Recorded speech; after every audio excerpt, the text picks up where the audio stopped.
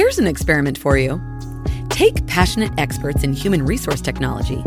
Invite cross-industry experts from inside and outside HR. Mix in what's happening in people analytics today. Give them the technology to connect. Hit record. Pour their discussions into a beaker. Mix thoroughly, and voila! You get the HR Data Labs podcast, where we explore the impact of data and analytics to your business. We may get passionate and even irreverent, but count on each episode challenging and enhancing your understanding of the way people data can be used to solve real-world problems. Now, here's your host, David Turetsky. Hello and welcome to the HR Data Labs podcast. My name is David Turetsky. I'm your host. Today, I have a fascinating guest. Her name is Karian Bard-Fournier. She is the CEO of Vibrant Ventures. Hello, Karian. How are you today? Hey, how you doing? Great to be here. Wonderful. So, by the way, Vibrant is spelled Vybrante. That looks vibrante or vibrant. No, it's funny. I kind of got inspired from it when I was coming back from my first trip for Italy, but it is not meant to have an Italian influence, although it feels kind of cool when I say it. It's actually, I have a intentionality with how I spelt it. So there's a premise from my organization that to unlock individual, team, and organizational vibrancy, you have to understand your why. You have to understand where you're going and why. And in the end, it's all about your E factor, about your energy, the frame that you then act through. And for those people who do not know Karian, she is energy in a bottle. If you've ever met her, she's a firecracker. Some have called her a superhero. She is a brilliant person who you can just feed off of her energy when she talks. I've known her for probably over 20 years when we worked in financial services together. Way back when. Kindergarten. No, not Oh, yeah. I'm sorry. You're right. 20 plus years. We're in kindergarten. You're right. No, I'm sorry. But she's worked at many innovative companies. And I also remember you worked at Marsh & McLennan for a while as well, right? Yes. I was their global head of human capital strategy, awards, and analytics. There you go. And so she's the perfect person for having a conversation about HR data and analytics. But one thing that you may not have known about Karian is that she is a classically trained actress, and yes, she has worked in Broadway, off-Broadway, and in the United Kingdom. Yes. So I used to joke many years ago, I was an equity derivative structure, and I used to say I could do it in iambic pentameter. I was never asked, surprisingly, but I have done compensation. I joke, to pay or not to pay. That's the question. So. There you go. And we were not talking about hair there as well. No, thank you.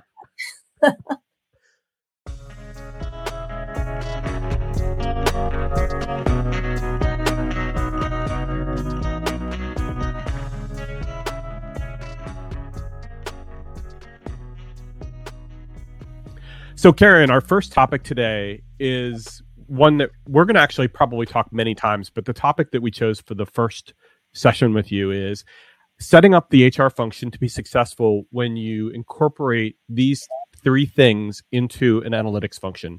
One is ensuring that the function has certain capabilities, that you're aligned on priorities, and that the function has a particular focus. Yep.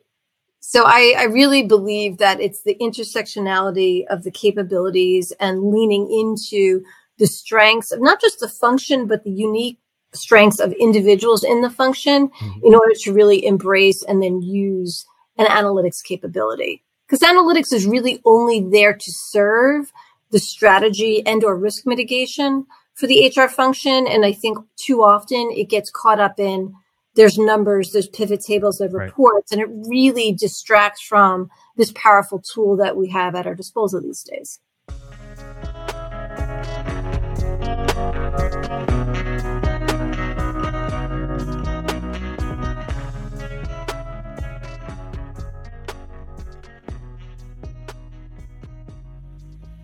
So our first question for Karian today is, and I've heard you say this about HR analytics, that it needs to be taught through a person's strengths, as you just mentioned. What do you mean by just the person's strengths?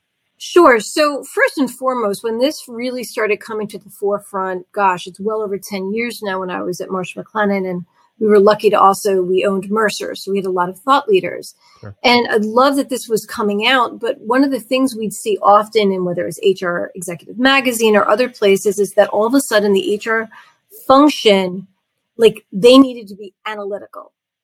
And many times when people go into HR, they're running away from the numbers, right? And I don't mean that in a silly way, but they are really wonderful at relationships and context and sort of the emotional intelligence part of a business, as well as law. I mean, listen, there's a lot of technical aspects to HR as well, but the comfort and facility with numbers is not always a leading competency or capability with many traditional HR folks. So when the function was being told all of a sudden it needed to be in the future was diametrically opposed to why they got into the first place, it's kind of like an organ with the wrong blood type. Right. It's kind of not surprising that it was then just kind of rejected or it felt other than. And so when we really started to work on this and adoption, when I was particularly at Marsh McLennan, and I helped even Mercer design some of their workshops, is to say, listen, the point is having information in order to create insights. Right. And so lead from where, people are usually bucketed into two different types of ways they think their brain works. There are a few of us that are kind of span the two, but there are data oriented people, almost like if you think from the bottom up, and then you dialogue people, those traditional HR folks who are great at context and emotional intelligence, themes and things like that. So you can't train them or teach them the same way, because what you're trying to do is actually manage to the middle for both. Right. There's two benefits to that, right? You get a more holistic way of using the information in more powerful ways. But even more importantly, it may sound tangentially, the function as a whole will be more cohesive because they can actually communicate and talk to one another. Right. And to be frank, respect the benefits that the other one brings to bear. Right. So for example, if somebody's a more traditional HR, they're a dialogue person. Trying to say, here's pivot tables, here are data metrics. It's the wrong way to start. You may get there.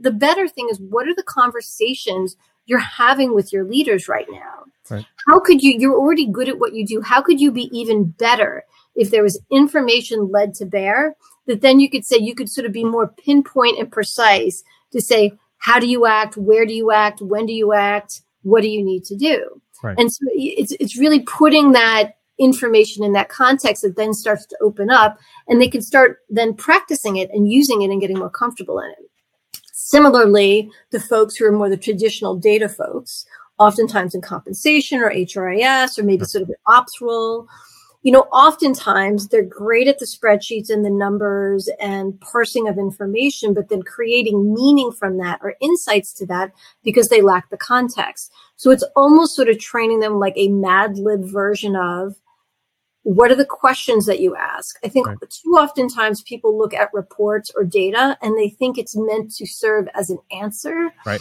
And I want to challenge that. It's about the data should be the start of the really smart questions. Exactly. Right. And so when you train them from their unique strengths and then you bring them together, it opens so much more up. So I'm a real fan of that approach. That's a really brilliant way of putting it. I like to think also of a people analytics function, not only being able to bridge those two gaps of, as you mentioned, the emotional as well as the data, but also having a business orientation as well. One of the things that HR gets probably too often targeted with is, you don't understand my business, you don't know what's going on. And I remember, especially when I was a practitioner, I used to learn the business wherever I was, so that when I went in to talk to a manager, I wasn't taken astray by them leading a question that I didn't understand the fundamental basics of. And so in what you were saying, you're able to ask better questions by both types of people being able to leverage the different aspects of who they are together to ask better questions. I also needed to understand the business side, not only understanding the two sides of the analytics side, but also understanding the business, so I could ask better questions of the managers I was dealing with. Absolutely. And I think what's an important part about that is if you're being really consultative with the business, even if you've covered that kind of industry before, if you come in with answers, you're missing the point. Right. You should always be leading with those diagnostic questions to really get at what's going on. And to be frank, this is oddly where the coaching practice of my business comes in. helping them see things about their blind spots, what they don't know yet, right? Because oftentimes where I find, more traditional HR is they go running to answer the question or the request that was asked. And all the leader is using is the language and the concepts that they're familiar with. So for example, as a comp professional for years, people give me a salary analysis. Right. And I'd have, before I got there, people would run off and do all this stuff, come back, and usually would take them a long time to get all the information together. And by then the person didn't remember why they asked. It was relevant. But when you really got to it, it wasn't a salary analysis. They were looking for competitive market benchmarking, which included bonuses, salaries. Maybe there was an overtime issue. Maybe there were so many other things going on. And people forget that the folks that we work with in the business who are the leaders, they don't do this all the time. Right. They're just going to use the language that they're comfortable with. My favorite language, going back to a manager who asks me for a request, is a 3-letter word. Why?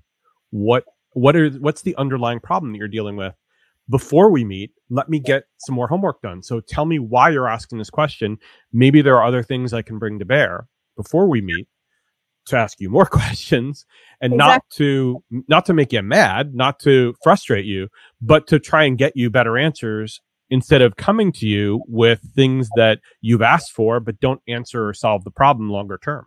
Yeah, exactly. A lot of times they'll say, how are you thinking about this? Right. What was the flag that triggered the request? Right. Once again, the flag that triggered it really provides context. And so that's the sort of nuanced consultative skill that I think really helps. And, interestingly enough, like you said, the business context, when I was the head of workforce analytics for Marsh & McLennan, I insisted when they offered that, and they hadn't had that position before, that it was strategy and analytics. Right. Because analytics, without the of service of to strategy, and of course we also did risk mitigation and whatnot, it's kind of like the so what. I go, if this is just a sexy sounding reporting function, I am wholly uninterested. I'm not interested. But if this is to really be part of that strategic framework, we have 4 separate operating companies, well over 100 countries, I go, we need it in that context. Like what you hear so far? Make sure you never miss a show by clicking the subscribe button now. This podcast is made possible by Turetsky Consulting and listeners like you. Thank you for your support. Now back to the show. So that brings us to the next question, which I think is a really good follow-on, which is, so how do you think HR should prioritize what it works on? Do you need to get reporting, especially HR reporting, perfect before you can progress to the more advanced stuff? It's a great question. And I think it's an easy distraction because it just feels like busy work. And listen, I'm not going to say people shouldn't have data quality, but there's sort of an ROI on effort when it comes to this stuff.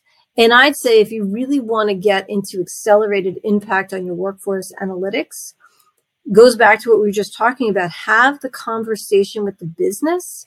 Where are they seeking to go? By the way, they don't even have to be talking about HR. I always say I'm a business person that translates that into the HR drivers. Have a conversation on where they're going in the future.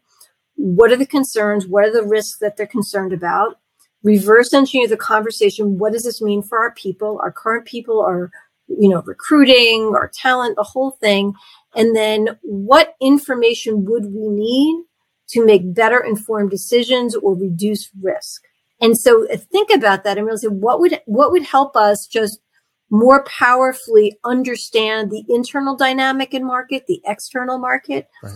and figure out what that formula is, and then do a sort of an inventory. Well, what's the quality of the data? Right. Is it static data? How often does it get updated, right? What's the quality of the data? And so let's say if 80% is really good and 20% is what can you do to clean it up? How often would you need to clean it up, both manually and automated, to keep it good in order to make sort of a informed decision, right? And I think also, just like financial data in the markets, like nothing's ever perfect. You have to say, listen, we have an 85% certainty this is directionally correct. Right. That's probably enough. Once again, it's not meant to be an answer. It's meant to start as a good question and sort of context. Right. That's good enough. It's good enough. And so it's funny. Turnover is one of those examples, like to one end, right? So you'll see a number like 10% turnover. Okay, to what end? So is this in the US? Is this in China? Is this millennials? Is this Gen Xers? So it's all about the context and then where you would apply it depending on sort of the question that was being asked by the business. To me, the one thing that I think about when I think about this question is the job data, because it tends to be that understanding what people do, because you just mentioned, are they an intern? Are they a full-time? Are they part-time? How many hours do they work? Because we lose the context for what they do, then we don't know what skills they have. We don't know whether they're in the right organization. We don't know what career pathing that they could take. And so when you start talking about an analysis about turnover and you dive into turnover and you look at what jobs are actually being lost, you may be making incredibly inappropriate decisions on where you're actually going to put dollars or compensation dollars or whatever. Pay equity, right? And I love that you mentioned that, David, because oftentimes people think data analytics is numbers. A lot of times it's this job hierarchy, right? It's that getting the right building blocks, what I call the organizational blueprint, which is not the same thing as an organizational hierarchy. Right. It's a little bit similar, but what are these building blocks? What are these functions? What's individual contributor? What's manager? What is sort of general levels? And once again, broadbanding from an organizational design and career pathing perspective so that you can do some sort of insightful analysis. Right. So yeah, absolutely. That's so foundational.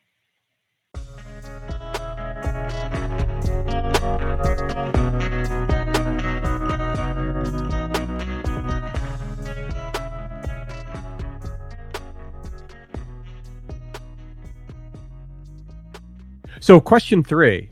So where should HR focus its time to start when it comes to HR analytics? So I think it's that intersectionality of capabilities and priorities, right? So I think adoption is key, and everyone is sort of in a different place of maturity as far as the leadership and whether they're really going to champion this or not. So if it's okay, you know what, listen, ideally it would be nice to have it at the very top, and this is something they want to sort of waterfall down the entire organization. But if it's not there, it's okay. I was just having this conversation recently with someone, and I said, listen, oftentimes you find a leader in a division, in a pocket of the organization that just gets it. Particularly if you're new, pilot it with them. You know, once again, this is more of a scientific process where you're refining your approach, you're practicing, especially if this is a new skill set, you're practicing your skill set, you're thinking about the change management elements of this. So, you know, find those business champions as well as the HR leader together. I mean, ideally together, even if they're new to this journey, they're willing to embrace it and be on that sort of exploratory journey on this. And so when that's sort of your foundation, that's like your foundational like cement, because it's really important if this is new, or you're going to feel like you're spinning your wheels. Then on top of that, address those sort of business priorities. What are they literally working on?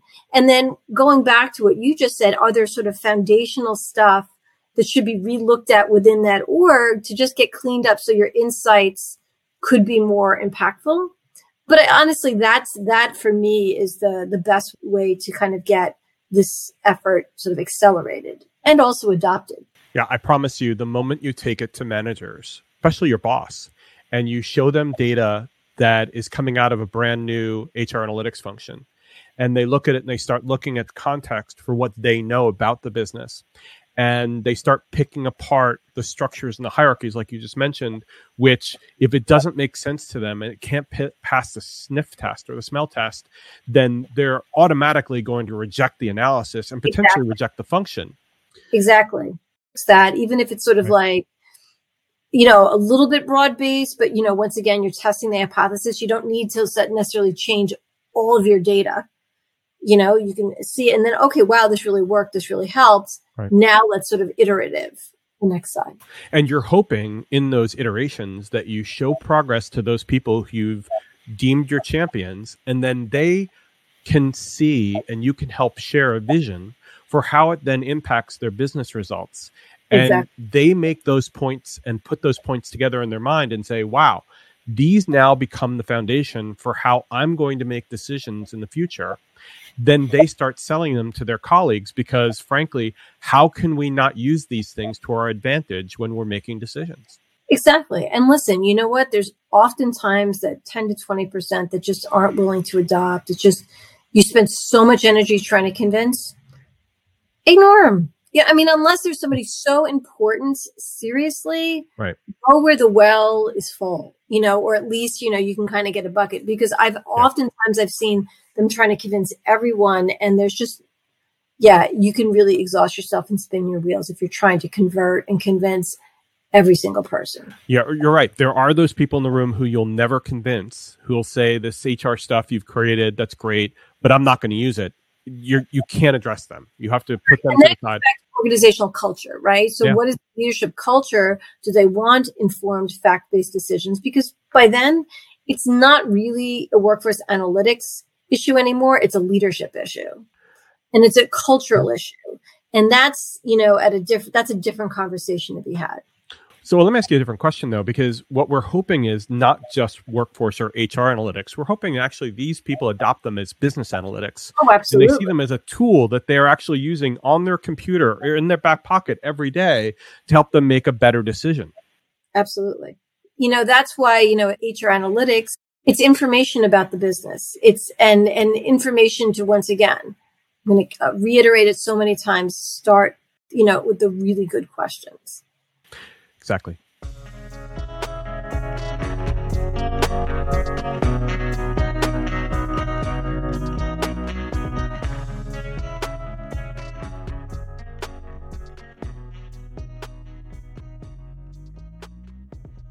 So, Karen, we've talked about three things around this being able to start this HR analytics function. We've talked about capabilities and how you can leverage those people who are both the data people who get statistics and analytics, and you can get the people who are traditional HR people who get the emotional intelligence and get the real people part of it, and to leverage those together to be able to help teach each one how to be able to leverage all of their skills.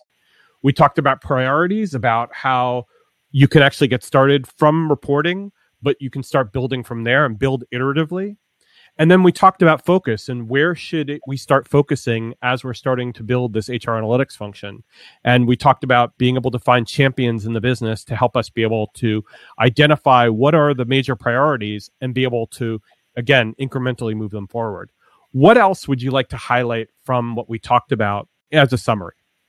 You know what? I think for those going on this journey, I think journey is the operative word. Definitely. Right? So first of all, give yourself grace and others, right? Because it's going to be a little uncomfortable, but it should be fun too. Like, let's not, I know not to totally nerd out. HR analytics is fun. It's fun because once again, what's more fun than having really cool conversations with the business to help them innovate or be disruptive, or if something's really difficult going around, help them make difficult decisions in a sort of a wise way.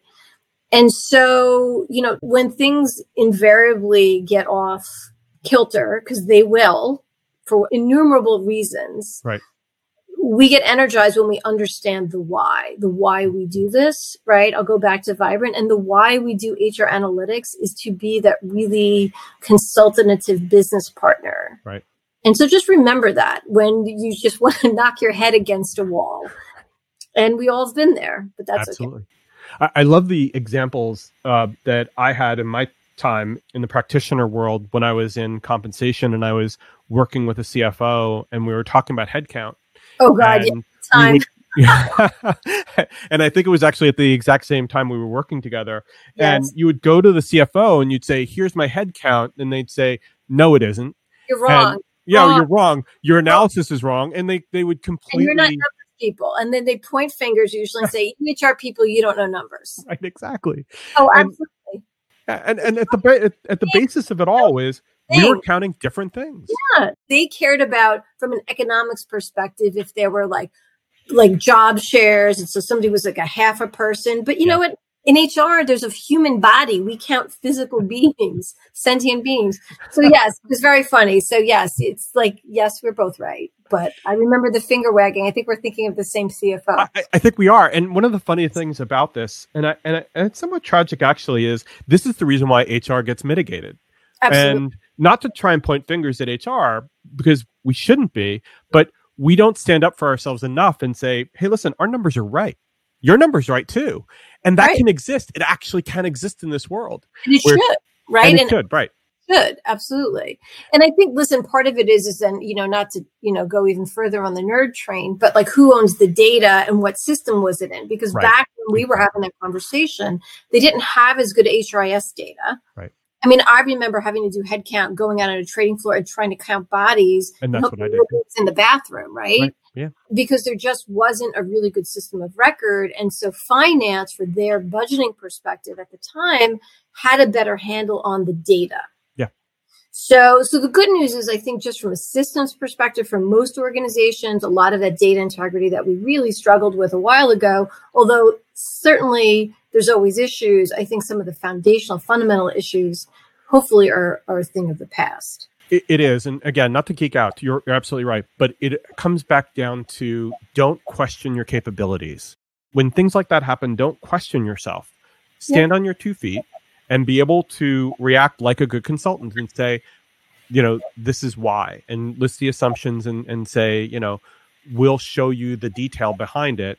And at the end of the day, when I like to help, or when I help people, it's not necessarily by being able to set up a system that's correct. It's by giving them the confidence to be able to speak to leaders about what they're presenting. Exactly. So, Karian, thank you so much. You're a delightful guest, and I really appreciate it. I am bringing you back again. I will be. Thank you. For more conversations. My pleasure. Thank you, David, for having me. And thank you very much for our listeners. We really appreciate you. Please stay tuned for our next episode. And thank you, and please stay safe. That was HR Data Labs. Please visit turetskyconsulting.com/podcast to review the show, add comments about this episode, or add new ideas about upcoming shows you'd like to hear. Feel free to be creative, but please be nice. Thank you for joining us this week on the HR Data Labs podcast, and stay tuned for our next episode. Stay safe.